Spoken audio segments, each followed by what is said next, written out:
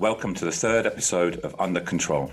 I'm Paul Bartlett, and on today's show, I sit down with Romesh Atapattu, who is the CEO and founder of Patronus Wealth based in Dubai. Patronus Wealth specializes in private wealth management with a particular focus on personal relationships and data protection. During the show, we will discuss how digitalization can support the need of an extremely secure environment in the world of asset management. Hey Rom, thank you for joining the show today. Maybe we can get started with just an introduction about your organization and yourself. And then from there, we'll look to see what experience and knowledge you can share with us about your industry and certainly with technology as well. Sure, Paul. Thank you for having me. Originally, I studied engineering. I was an investment banker to start with, but then quickly got pushed into wealth management at a very early stage. I worked for Deutsche Bank, and then subsequently for a family office out in Switzerland, managing money for some clients in the region that I'm at, which is in the UAE, for a couple of years. After which, and this is quite a long time ago, talking 19 to 20 years ago.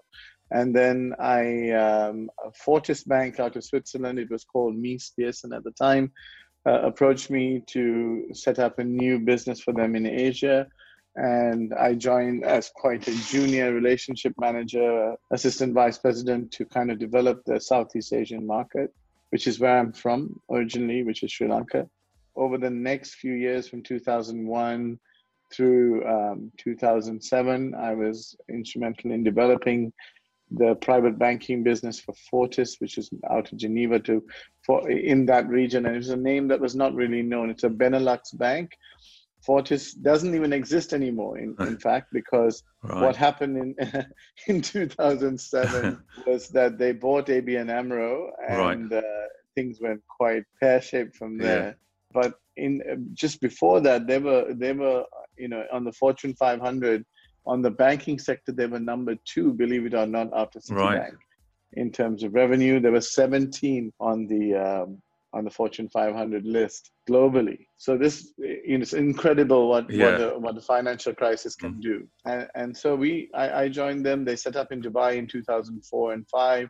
I was part of that original team. And then in 2007, when they announced that they were going to merge or take over ABN AMRO, I decided that it might be time for me and my partner to look at other options. And we talked to various banks, as private bankers do. As long as you have a book, everybody is interested in talking to you, True. And so there was a lot of interest, and we eventually we agreed to join another private bank called Mirabeau out of Geneva. It's very, very old, 1819. One of the Banquier Privés, original private banks out of Geneva. And we were part of that the formative team in Dubai, setting it up from scratch with 3 people originally. It's now a team of, I think, 45 plus people. And it's grown tremendously. So that was kind of my so I've been in private banking for 20 plus years. Wow. 23 years to be exact. Yeah. So it's a long journey. And then eventually, we felt that it would be interesting, together with some clients, to set up our own quasi-private bank or wealth management institution. And that's from that we created Patronus Wealth, which is your client today. Yeah, and I'm just curious to understand what was the switch for you, because you studied in mechanical engineering. Were you drawn to the industry, the wealth management industry, or was it just you fell into it? Just curious out of that. I was working in oil and gas. Yeah. And unfortunately, at the time, this was just at the end of the Gulf War, was when I was graduating. There was not many engineering jobs. It was quite a difficult market. I was working for Baker Hughes. It was called Baker Oil Tools at the time. Yeah. And the only real opportunity was in investment banking. So when I joined as an investment banker, I knew nothing of finance. But the idea was that engineers tend to be very good with numbers and very analytical. So it was not too difficult to get my head around it. Yeah. And so we're doing cash flows and all of that stuff. And then even that kind of dried out and it became personal banking. So it's more of a personality-driven Right. business, I think, to a Yeah. great extent. Yes. Yeah. And on that point, because you've got such an extensive background from working in small business to large banks, obviously you've seen technology evolve over the period of time. And I'm curious to know about, particularly in the wealth management sector, what you've seen evolve with regards to different technologies. Where has there been milestones or certainly a step change in the way that you do business in wealth management sector? When we started, or when I started, Mm-hmm. email was just the only thing available, literally, Yeah. right? And you had AS400 system that was, very laggy.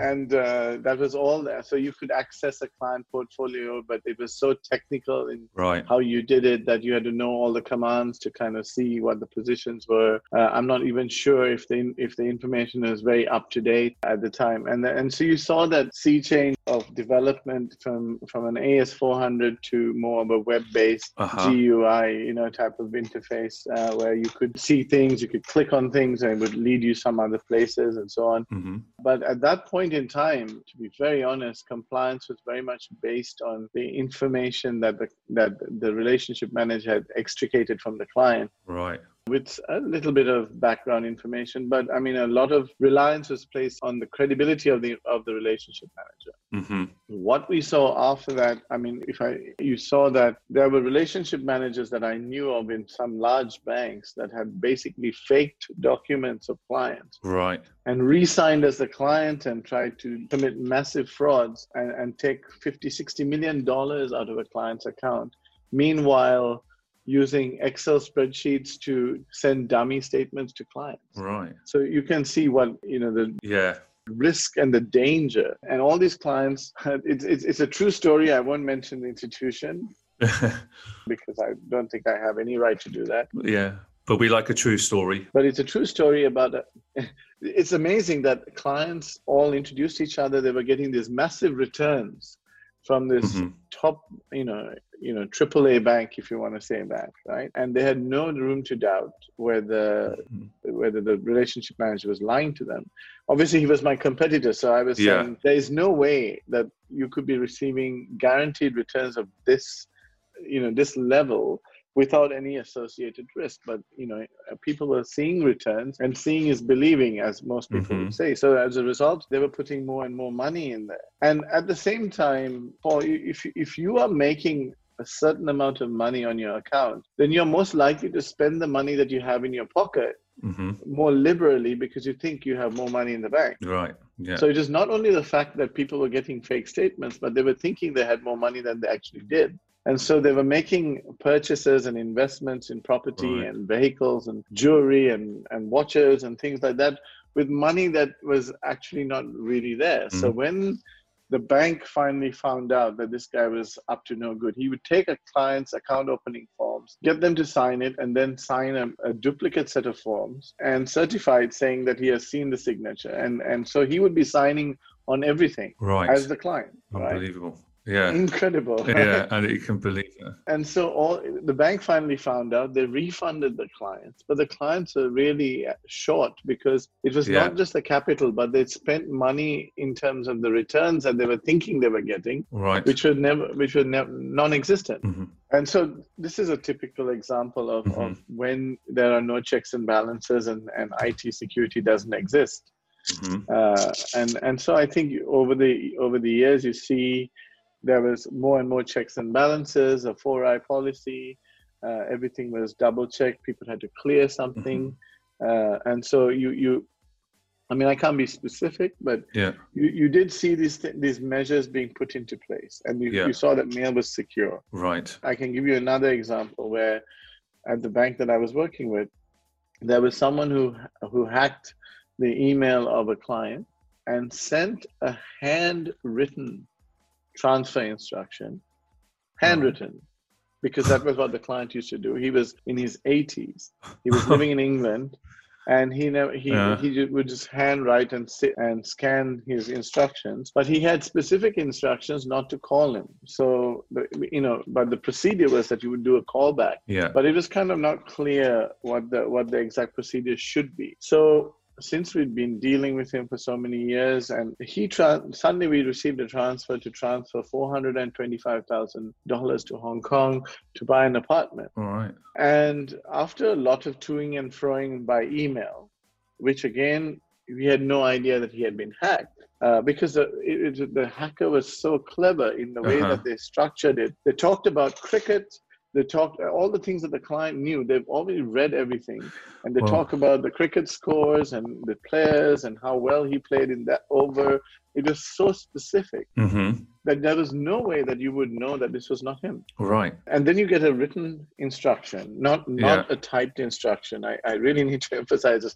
It was a handwritten instruction in his handwriting saying, please transfer this money to Hong Kong to buy an apartment. Now, the man is in his late 70s, early 80s. You're wondering, what the heck is he buying an apartment in Hong Kong, living in England? Doesn't make any sense. So there's a lot of questions that were raised, and he answered. He said, "No, I've found an opportunity." And the fact that he had invested before by selling a property somewhere else in the Bahamas kind of gave it some credibility. So finally, the money was sent out. The money went, okay. And then we called him because I was just uncomfortable. We called him and said, "Listen, Mr. So and so. Why are you doing this?" And he said, what do you mean? He said, "Well, we got instructions from you. We asked you several questions. You answered them." He said, "No, that was not me." Right? Yeah. So you are pulling your hair out, literally. Your job is on the line too, right? Even though you put in all the stops you could think of, it's still not enough at that point. And so luckily, we were able to send a swift message to Deutsche Bank, who was the intermediary in this particular case, and stop the money from being credited at the final account. And we got the money back, except for $25. Right. I mean, it's, And that's going back to a time when you couldn't believe that those probably weren't visible to the public as much as it's visible. No, but it's happening. It's happening now. It's happening all the time. Yeah, and I think on that point, I'd be keen to know about Petronas, your own organisation, everything that you've learned over the years or you've been witness to. How are you dealing with technology and communication with clients?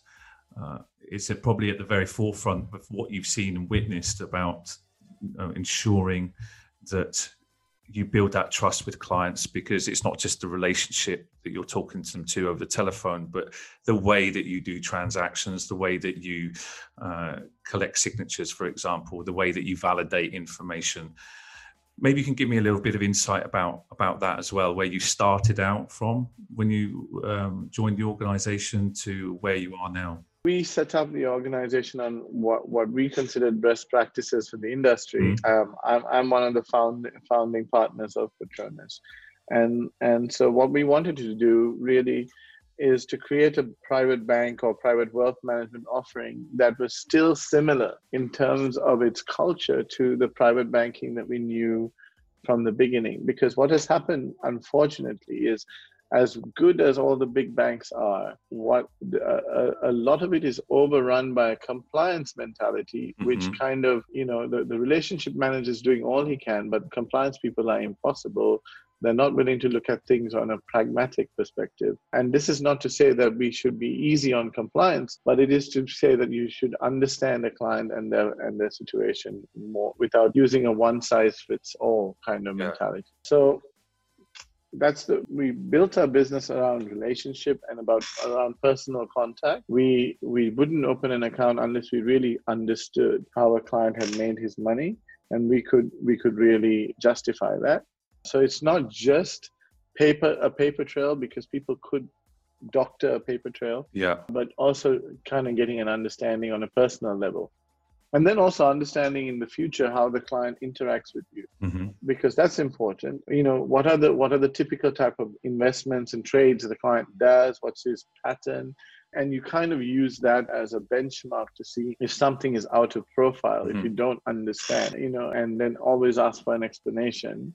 and a clarification before you do that. We are very, very cautious about the procedures that we use to double check even a trade instruction. We'll call back a client, we confirm everything that we've had. We got recorded lines, obviously. But if it's a wire transfer, for example, given this COVID-19 situation and the fact that people are taking full advantage of people with bad intentions, we are asking that we speak to a client face-to-face on a Zoom call when we do a transfer, because we just want to know that it's you, that you sent the instruction and not anyone else. And no money is leaving our platform without that, because we don't want to run any risk and we don't trust any piece of paper that we receive. Yeah.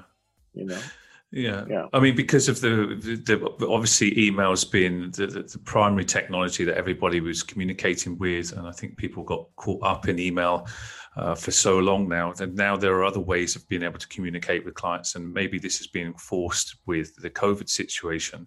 But I was just keen to see what other additional measures, especially from a security perspective. As you just mentioned, you've got your clients on a call to verify their identity. But other ways of communicating with clients, even with documents that you need to exchange, as in contracts, and how do you validate signatures, and do you use things like online digital signatures? What technology is in place? We do use digital signatures, but we always ask for an original. But that doesn't mean anything today, right? So you need to see the person signing the document, right? And that's a really archaic approach. But unfortunately, that is what it is, because you're talking about somebody's money, and so that's, that you can't take things for granted. So just because you receive a fax or an email or a scan saying please transfer XYZ, we're going to call the person, make sure that we know all our clients. I mean, that might be a luxury being a small boutique private wealth management, to be able to know your clients personally and to know what they sound like, their children's names, their situation, their point in their life and what they're going through, if they're sick or whether they're well, all that is really important. So that kind of adds to the tag. It's not a one size fits all, like I said. So just because someone sends you an instruction doesn't mean anything unless you are very comfortable that it's within the pattern, the person, you can have a conversation around that, and then we do it. Because once the money, like I told you, you send $450,000 out, there's no, you have to be really lucky, and God's got to be on your side if you're going to get it back, accidentally, right? So. And I think when you've got all of that information to hand, because a lot of companies these days do have a huge amount of data about their customers and their clients, and it can be used in the wrong way, as you've just demonstrated in the past. What are you doing as well as an organization to build, for example, with new customers, that kind of trust when you use technology? What is the key things that you do to build that relationship with the customer? Because I assume that there are situations where not everybody's coming into your office. You're probably dealing with customers in different locations. Yeah, so I mean, this is the thing about this virus, is that it's kind of hit everybody broadside from the point that you can't see people or you can't go meet people. And I think we derive our comfort and our security from the fact that we know our clients. And when I say we know our clients, we entertain them for lunch or for dinner, or whatever, and we go for actual face-to-face meeting. So that becomes difficult. You have to use Zoom, but it's a process then of getting to know your client. We don't really keep a lot of client-sensitive information online in digital format, but rather we have paper files for that type of thing, and we keep it in the office in physical form. We were very, very cautious about having anything online. And until we came across Treasurit, it was, for me, it was a non-negotiable. But COVID-19 and what Treasurit offers us in terms of end-to-end security is something that we were comfortable with, having certain bits of information so that we can work. But again, we limit the amount of information that we keep in the digital space, so to speak. Yeah, and I think there's good reason to have concerns about that. I mean, it's not just an instant switch straight away that typically wealth management teams are engaging with their clients, and certainly I think with their clients there is also some influence from the client about what information goes where. Sure, exactly. Right. So I'm sure that clients are asking you, it's like, what are you doing with that information? Where's it being stored? How secure is it? Yeah, absolutely. And that's something we need to assure clients and the regulator of. So that's a real important consideration for us in order to make sure that everything is secure. And also we limit the amount of information that's kept. There's a fine line between how much information is enough and how much is too much. And you err on the side of having too much information for the sake of convenience.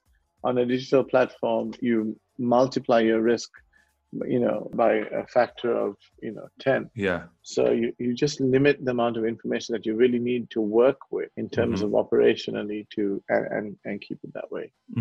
Yeah. Yes. And I think on that point as well is that everyone assumes that the threat is from outside, that somebody else is going to come in and hack the information. But there's that risk inside, as you've demonstrated already, that there is always the internal risk of information being misused to a certain extent, and having certain control measures over that about what exposure of information is given to certain members of teams is also very, very relevant and very important. So absolutely. And the larger the organization gets, the more unwieldy that becomes, right? So you have to then limit all the information to a certain group of people who are held fully accountable legally as well for the leak of that information. And so we put procedures into place where once information is gathered, it just remains in one location and very limited people have access to that.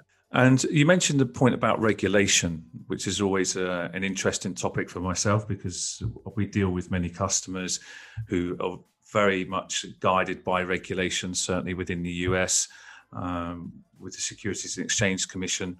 We deal with customers there, heavily regulated environment. I take it that's also the case for you in Dubai. Yes. How is, you mentioned that you've probably got auditors coming in and auditing the way that you store information, but is there any way that technology has benefited your compliance and regulation and your auditing processes? I think it's easy because it's a lot more organized and it's clear to see how the information is stored, in what format, and what structure you're using to store that information. When you're dealing purely with physical information in a paper format, it's a lot harder to access the information that you need quickly, right? So like I said, it's that fine line between having too much online and not. But we've structured it in such a way that we can access client orders separately. We can access, client information in terms of profile and so on, source of wealth and things like that.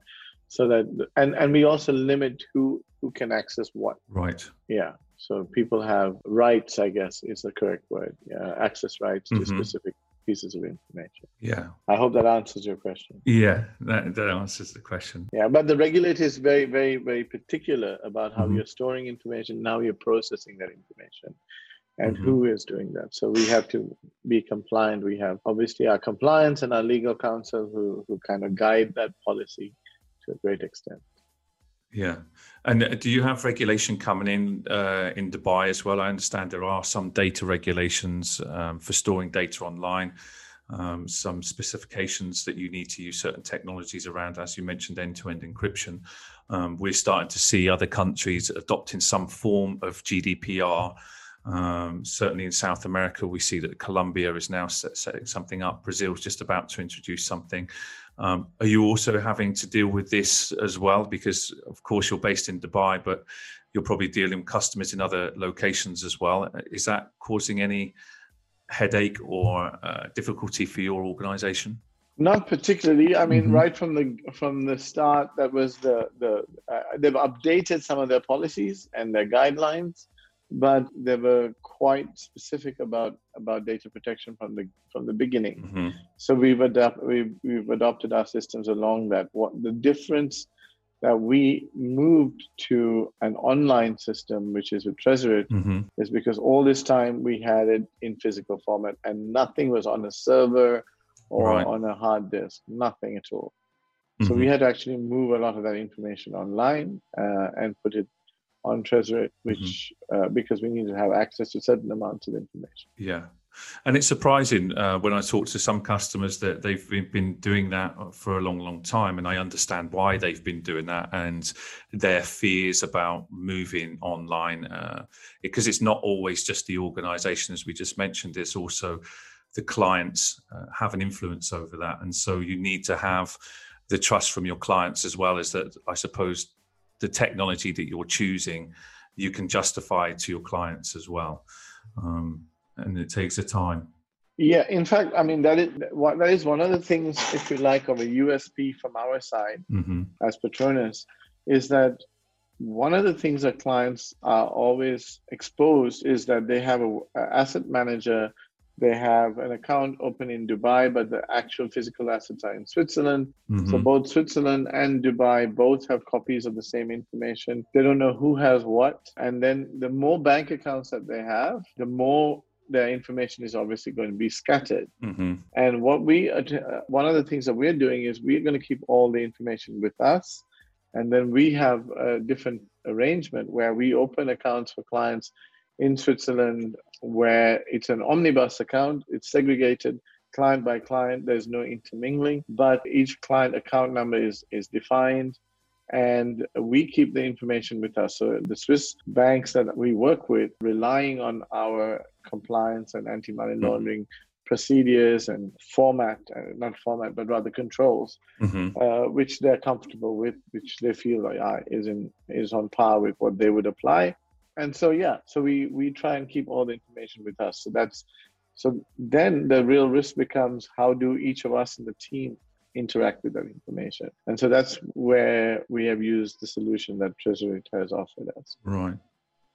Okay. And are you seeing as well that, certainly with the requests that I'm getting when I talk to customers who are interested in our service, particularly with storing files, confidential information online, there's more and more emphasis now on a digital audit trail. So they want to be able to present activities that are happening inside this technology.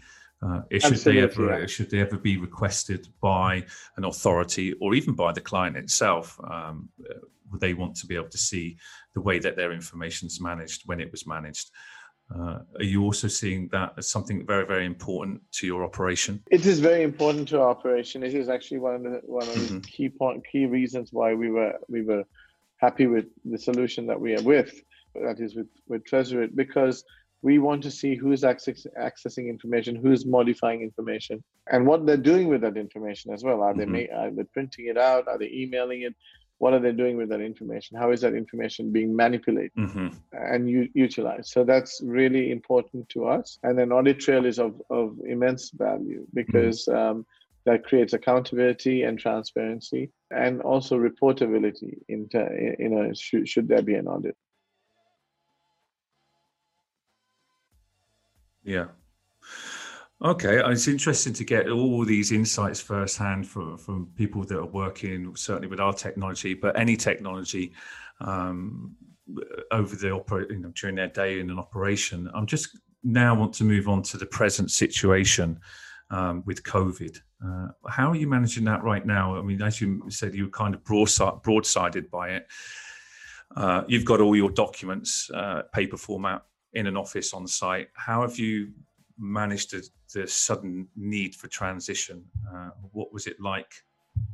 I guess we moved fairly quickly to get what we needed onto our online platform, onto a secure platform, and it was properly organized so that everything can be accessed in the right way by the right people. We don't have all of it online because not all of it is required to be online, if that makes any sense, right? Because transactionally, we don't need to know everything. We just need to know certain bits of information, and particularly because we know our client. Yeah.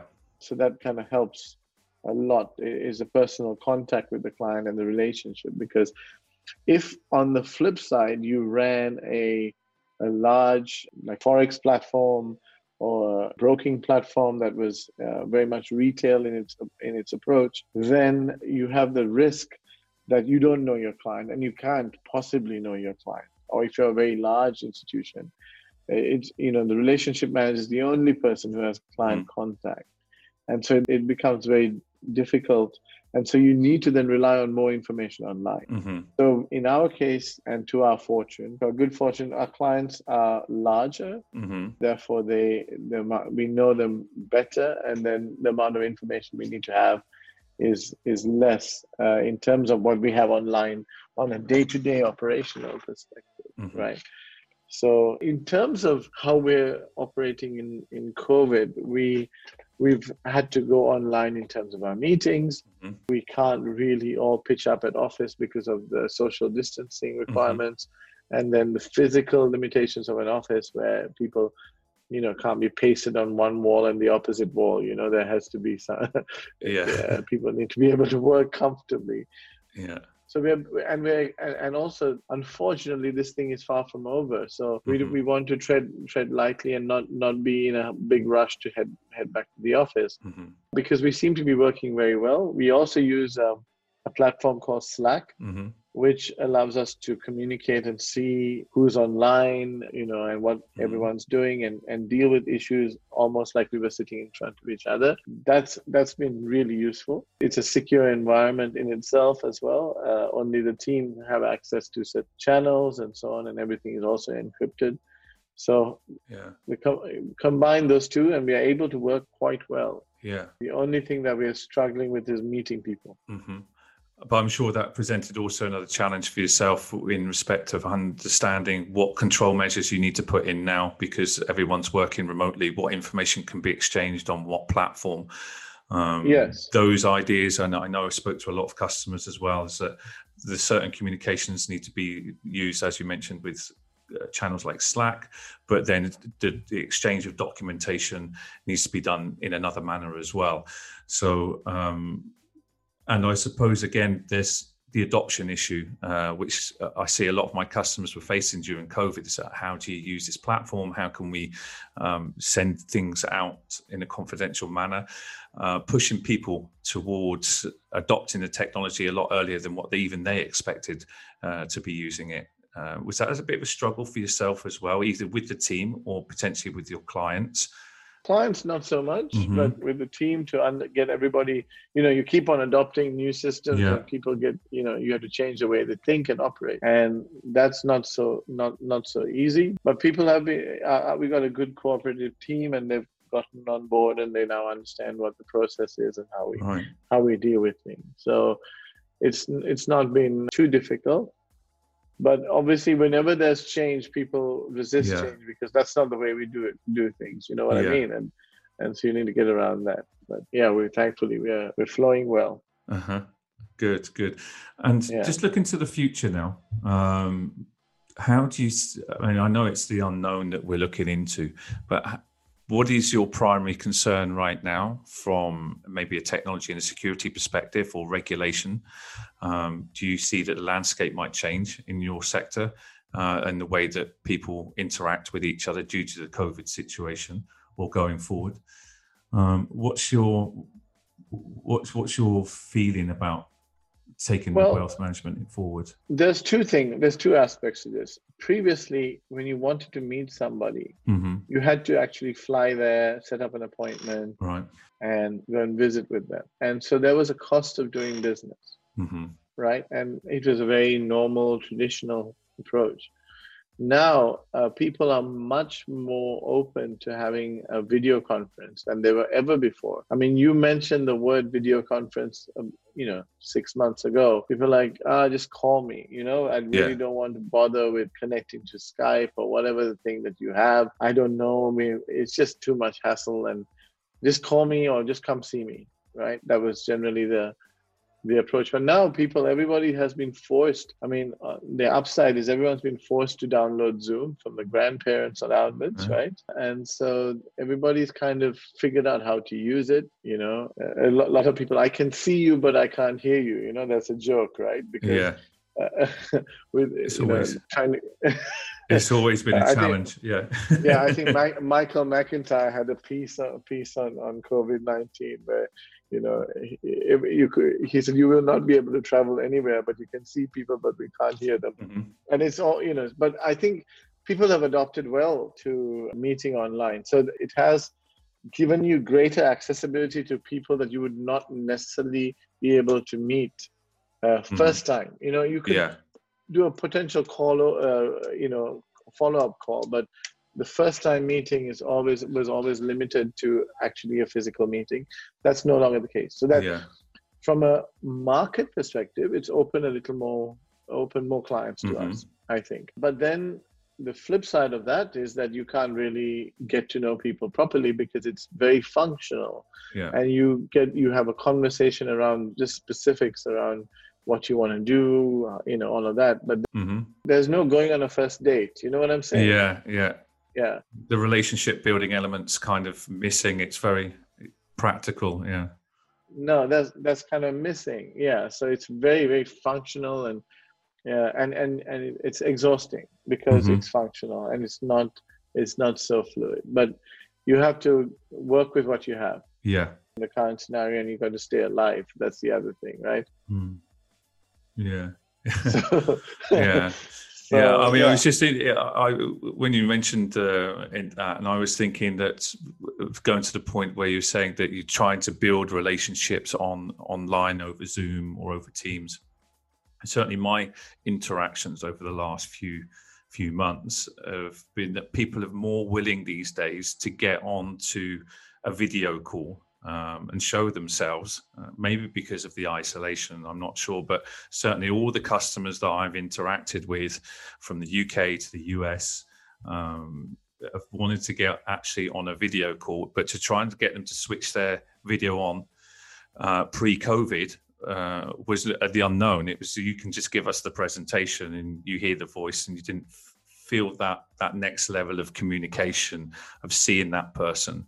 And now suddenly it's become kind of the normal thing that everybody switches their video on, which to a certain part for me it's humbling and it's nice to be able to see the person that you're presenting to.